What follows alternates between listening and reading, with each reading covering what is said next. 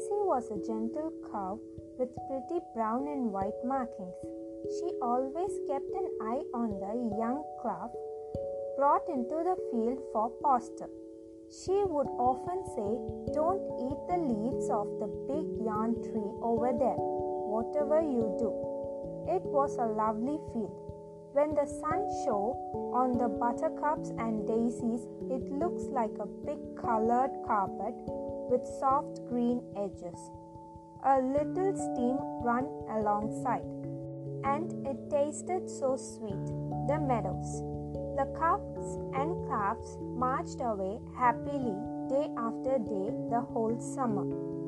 Next to the field was an old church with a big great yarn tree by the wall. Its branches reached high down and often made dark shadow over part of the field. It was lovely to lie in the cool shade when the sun was so hot, as long as they remembered that Daisy said they were not to eat those leaves or they would be sick. But this summer there was only one little calf who was always grumbling. Rosie was the pretty one and liked to be petted and puffed over. "I don't like the grass of this side of the field," she would say, "or else it would be like these hedges have holes in them and the wind comes rolling in." One day she kept bothering Daisy, saying, "Why mustn't we eat the leaves of the horrid old yarn tree? If it's not good for us, then why is it there?" "It's not good," cried Daisy angrily. "The day will come when you will be very glad of it. The yarn tree is a very old friend of mine. It's been there for hundreds of years and it made a lovely shelter." She was quite cross with the naughty calf. Rosie scolded all the morning. The sun was very hot and she was restless. Presently she said to one of her calf friends, "I'm not afraid of what old Daisy say about the yarn tree. I'm going to taste them."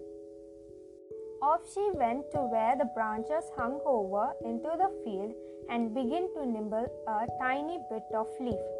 It tasted horrid. It was hard and leathery, and Rosie quickly spit it out. "Ugh," she cried, "I don't want it any more of that." But her little friend had already ran to Daisy to tell her, and Rosie felt very silly when they both came running up, quite off of the breath. I didn't really swallow it, Daisy. It tasted awful." But she did feel a bit queer and lay down. Daisy shook her head. "Go down to the streamer and drink some of the cool, nice water. Then lie under the shady yarn tree here. You won't find a nicer spot to lie. Everything in the world has some use, and the yarn tree is for giving shade, not for eating." So the little calf lay down under the dark, cool shadow. Presently the summer sound of bees humming and water trickling past made her fall asleep. When she woke up, she was as right as rain. Daisy was pleased to see her better. "My yarn tree never loses its leaf, even in winter. The snow is never so deep under it as under other roots, and we are always glad to have it its shelter, whatever the weather." After a fright, Rosie thought she would always pay attention to what Daisy said. It wasn't much fun sculling after day. Much better to skip about with the other calves and nip the fresh grass and flowers.